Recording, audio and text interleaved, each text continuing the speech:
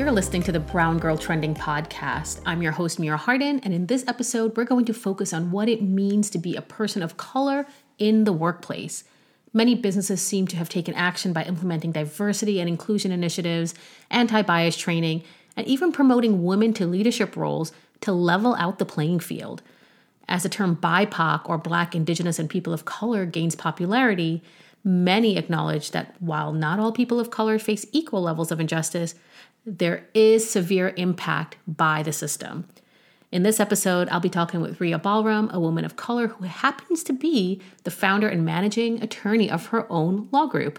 She's been practicing for over 15 years and has worked in various law firms throughout her career, both in New York and Florida, in areas that include real estate, business formation, contracts, immigration, family law. Guys, she's a crazy, amazing litigator. But the goal of this episode is to hear her experiences as an employee and how being a short, brown woman has impacted her career. Hi, Ria. Thanks for joining me today. Thank you so much for having me. You have such an illustrious career. You've been practicing as an attorney for about 15 years now, and you even own your own firm. So I feel like with all of the experience that you have in New York and Florida, the various places that you've worked, and obviously moving up to being a managing partner and owning your own law firm, you definitely can shed some light into the experiences as a person or a woman of color within the work world. I mean, I've definitely, as you know, I've been around the block. I've been a paralegal, I've been an attorney, and I've worked in big law firms, small law firms, and right now, of course, I'm a solo practitioner. So I definitely have a range of experience there. And I want to hear your experience because I'm going to share my experiences as well. In the past few years, especially I would say maybe the past 3 to 4 years, a lot of corporations have been incorporating D&I, right? Trying to basically say it's so essential to have people of color in managerial positions, sponsoring anti-bias trainings. And I've been privy to that and I've gotten that. Have you experienced getting any of this training and any kind of managerial skills to make you move up within the companies you've worked at? Because I definitely have. And what's interesting about the push to that, the wealth gap still continues. There's still 3% of CEOs that are even within the BIPOC community. What's it really like at work, specifically a woman of color? When you were in these organizations, there are obviously different levels of racism that people experience, or, whether it's subtle racism, outright racism, aversive racism, which is basically when people change their behavior to act a different way based on your race. And what I love, which I always got, was the microaggressions. What comes to mind when I bring this up to you? Well, I mean, certainly, I think as a woman of color, particularly a person who, for example, I represent as Asian. I look very South Asian, Indian, but of course I'm from the Caribbean. So it's a very different cultural aspect. And people looking at you, looking at me, looking at my size, they expect me to act a certain way because to them, I'm an Indian, right? I'm from South Asia. So they expect quiet, demure, like they have a certain expectation of what my behavior is going to be like versus, a person from the Caribbean, with a different background, different educational background. So there's definitely an expectation based upon what I look like versus what I actually am. So that's one thing. Then there's also the fact that as a female, a lot of people in a lot of companies, they feel like just because they have included women in their, in their managerial roles and in their higher positions, that's enough to fill the gap. Now, a woman from, a background that's not a person of color is a very different woman, just like it would be for any, if you were a male or any other identity, it changes what you bring to the role. And so part of the discrimination that I've often seen is that you get passed over for opportunities, and people with maybe less experience than you, maybe they want a woman in that role, but it's not you, the person with the experience and the person who's been there longer. They appoint the person that they're more comfortable with, the person that they think is going to relate to the clients more. And more often than not, it is a white woman that fills that role for them, because in terms of maybe the image that they want the firm to portray, which to them is always, a successful, powerful woman. Unfortunately, in this day and age, that image is still of a white woman and not a woman of color. So you're saying the stereotypes still play into the decision-making factor, which I know is true, but hearing that you identify as a Caribbean person, which I do as well, and hearing that you still, you obviously look Southeast Asian, just as I do.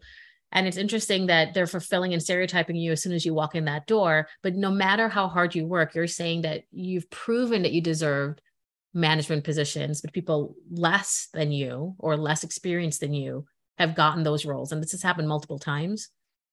It has. And in fact, that's one of the reasons that I own my own firm, because now I set the rules and I set the limitations. And I have full control over what can be done, because there's nothing more demoralizing to someone who's had to overcome discrimination based upon the way that you look or the way that you sound. For women, it's more than just your ethnicity, and your nationality. It's, body type. Maybe I don't fit the norm of what's going to be appealing to a client.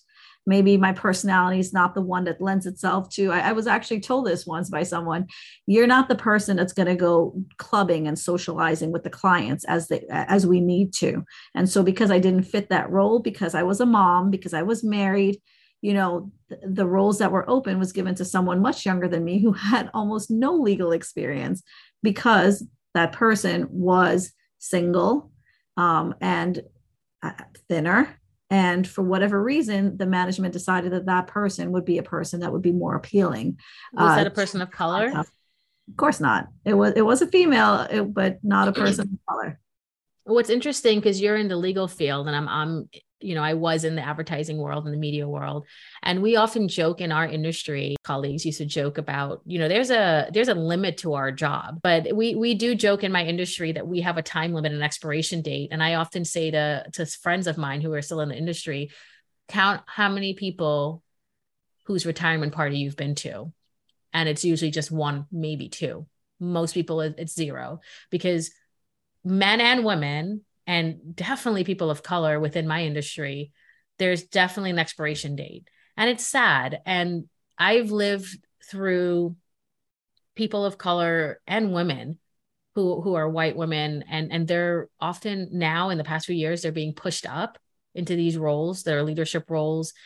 And the hope is that they're going to, obviously, I hate to say, not see color when they're hiring or moving people into managerial positions, but you would hope that's what happens, right?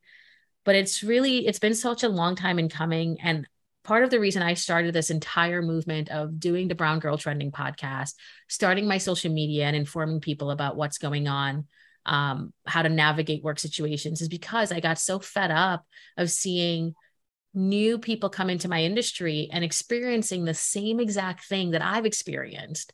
And it was so frustrating for anti-bias and anti-stereotype. It was still there.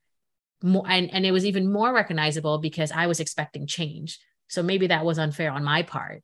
So it's really frustrating. Well, one of the things that I often see is that, people get promoted. For example, let's say you're a person of color, woman of color, and you get promoted. When you take the same action as a person of color in a management role, or in my industry, maybe you're a judge, you take the same action as one of your colleagues, and you act the same way, terms are used to describe you that would never be used to describe your colleague.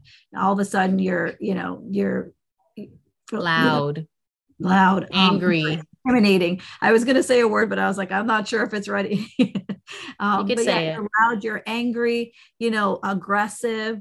There's a standard, like people are judging what you wear, what you dress, like things that are never done to your colleagues because they're either male, or it's just, usually it's because they're male, or maybe it's a female. Like there's a certain expectation on you as a person of color.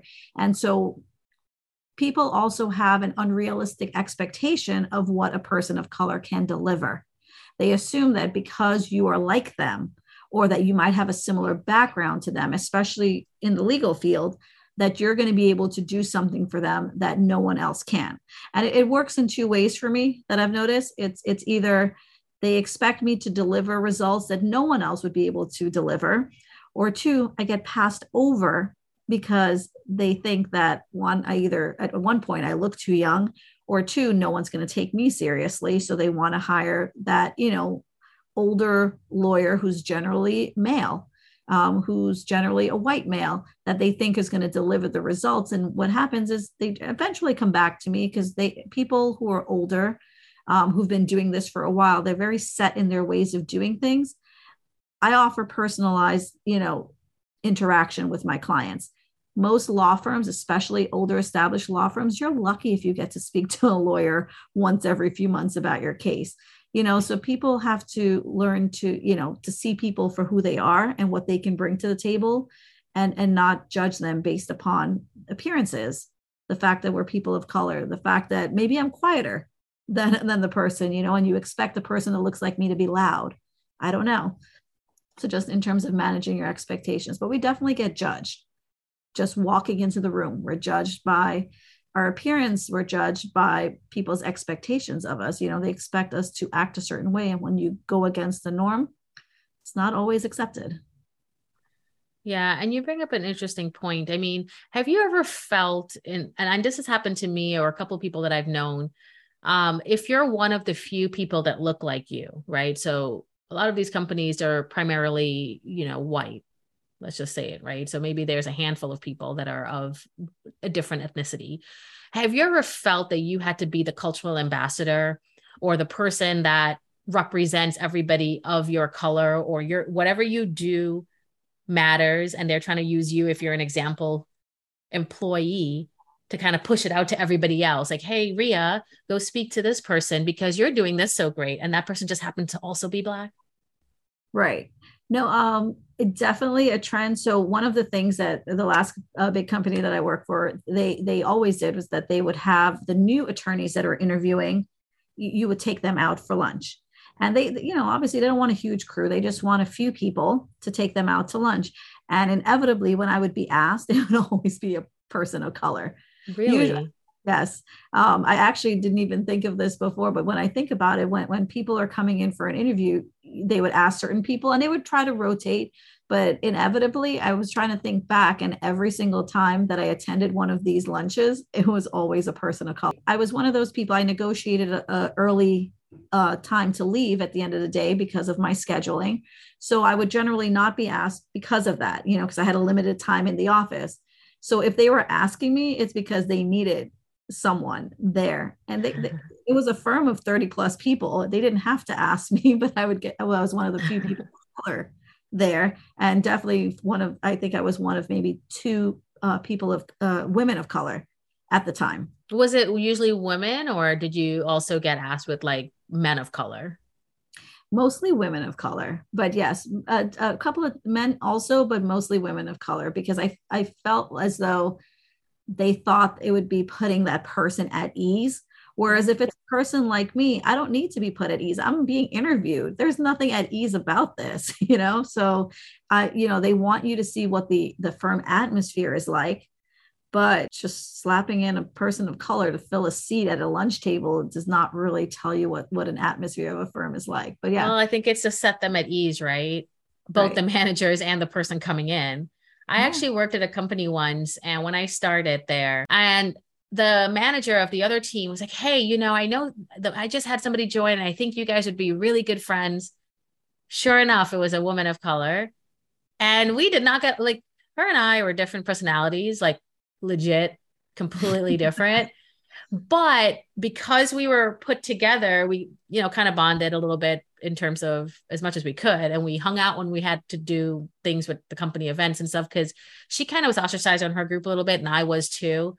I don't think I was ostracized in my group because of what I look like. It was more because you were saying earlier, I lived in a house, I was in a relationship. Everybody was in that field where they wanted to go out and drink and do the whole thing. And I was over that. And so I kind of got ostracized in my group because of our life changes. And it may me, now that I'm thinking about it, could be a thing too, because they were all white. I didn't even think about it. But this girl happened to be from the Dominican Republic. And she was also the only person of color on her team. Different types of sales. And we just really didn't have anybody else to talk to. So we would go out to lunch and do stuff. And people ended up associating us together and thinking we were just really good friends. And the fact was, I really couldn't stand her. So, but we did it out of necessity. And there was a bond because we had nobody else that looked like us in this small company. And so that was unfortunate, but also it's true. Like you end up being a cultural ambassador for people to represent the company, to make somebody else feel secure. And then they can wash their hands, right? Like managers can wash their hands and say, well, I tried my best. The way that we look portrays a different message, right? So we are women of color, but then there are certain groups that they bond because maybe they're all African, right? Or African American. And I was at this firm one time and someone's like, oh, why are you here? Why are you not at lunch? And I'm like, what do you mean? Why am I not at lunch? I'm working. Like, oh, all what she was trying to say was that Can't wait to hear this story. All the colored people went to lunch.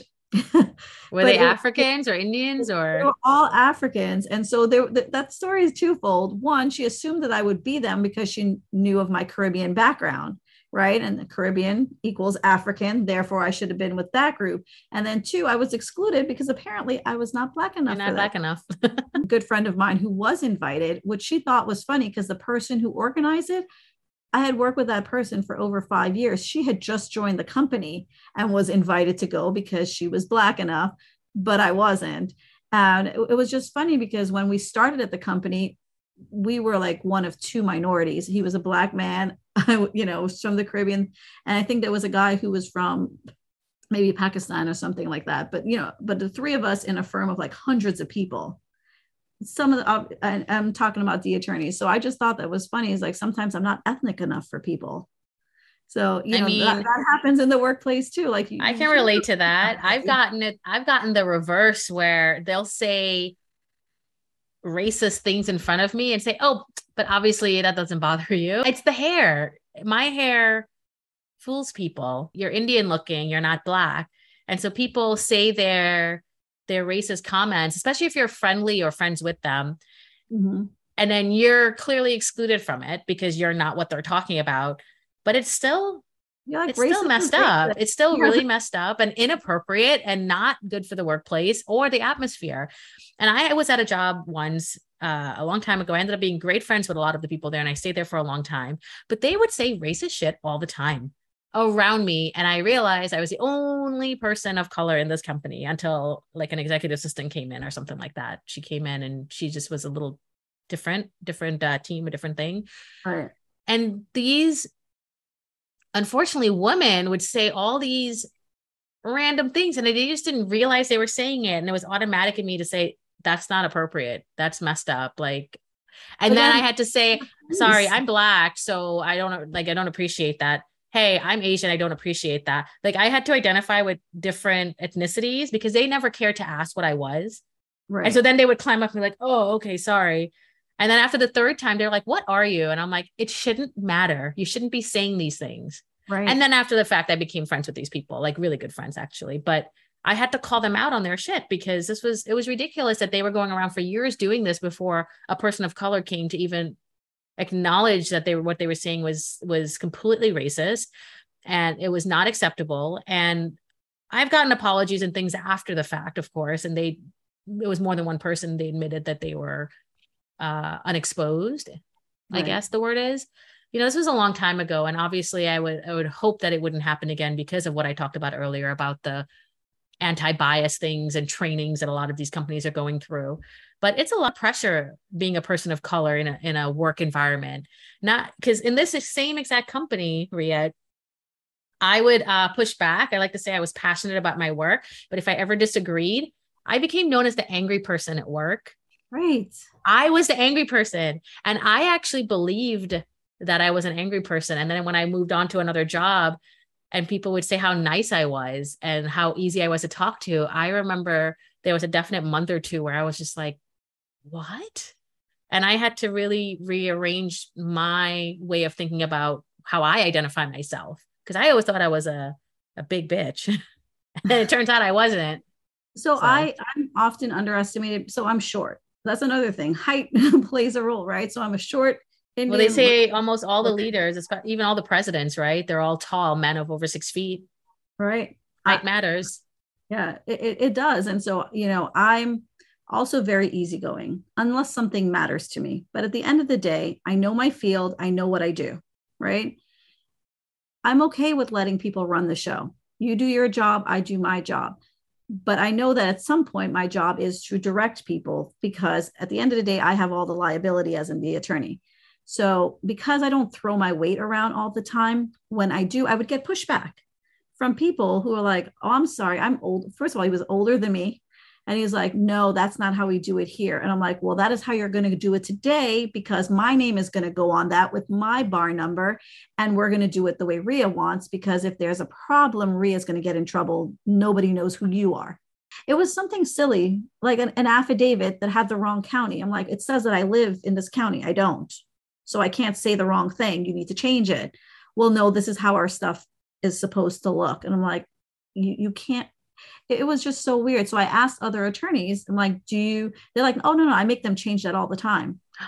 So why was I getting the pushback? Oh, that's messed up. It was more work for them to do it for that one attorney. So then they're like, oh, they just accepted it. Oh, he's just a difficult person. So we just deal with it. He's not being difficult. He's asking for things to be correct. I work with. So he thought it was appropriate to come and school me. Oh. And I don't fight with people that I work with. Generally I try to, I go with the flow unless it matters to me.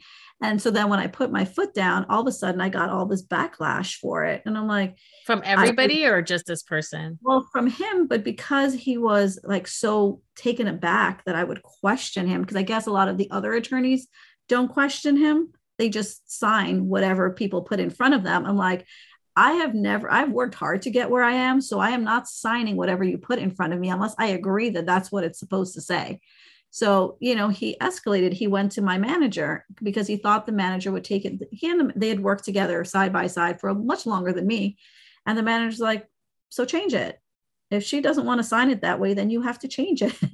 So I don't know what he thought was going to happen, but I just thought it was funny that he felt comfortable enough, because if it was another attorney, he would never have questioned it. Other attorney. You really think so? You think it was just because you were of a certain... Well, so I asked, because of course, once something, I don't just take something on faith. I'm like, look, if you're seeing this, and I had never heard about this, which means they weren't talking about him and his request. But for me, it was blasted over the whole firm. Oh, she's asking for the world. I'm asking for one thing that needs to be correct. It escalated. And I think it escalated because it was me, because it was who was asking for it to be done. Because clearly this other person asked for the same, accommodation every single time. And I had never heard about it. But when I asked for it, it was like the gossip. You're being difficult. Yeah, I was being difficult and just taking up everyone's time and wasting the paralegal's time and resources. That's literally what they said. That's what he said to my manager. I'm really glad your manager backed you up there. My manager at that time was also a person of color. Oh, so you think that played into it then? But it was what was right. It was what was right. Yeah. And I've had managers who are not people of color who definitely had my back in situations like this as well. So I would not say it's just in that instance, it happened to be that situation, where that person was also a person of color. But yeah, I've had great managers who are not people of color who will just back my play because they're like, this is how she wants it done. You need to accommodate her and get it done the way she wants, because when someone questions it, they're not coming to look for you. They're looking for her. So get it done the way she wants it done. It was, it's always a struggle, right? As a person of color, to not buy into the stereotypes. But at the same time, I'm not going to let you walk over me because you've been here longer, because you're older than me, because you're taller than me. Definitely not. Ria, I'm so glad you were able to share some of your experiences as a woman of color in the workplace now. It's so important for people to be aware of their biases and recognize that it does exist, and hopefully take responsibility to correct it moving forward. To my listeners, join me next week for part 2 with Ria Balram, where we dive into more experiences as her being a brown woman and a business owner. Make sure you show your support by subscribing to the podcast, leave a rating and a review. Let me know what you're thinking. You can also join my email list so you never miss an episode drop. Go to www.meerahardin.com, hop onto my website, sign up, or follow me on Instagram or TikTok.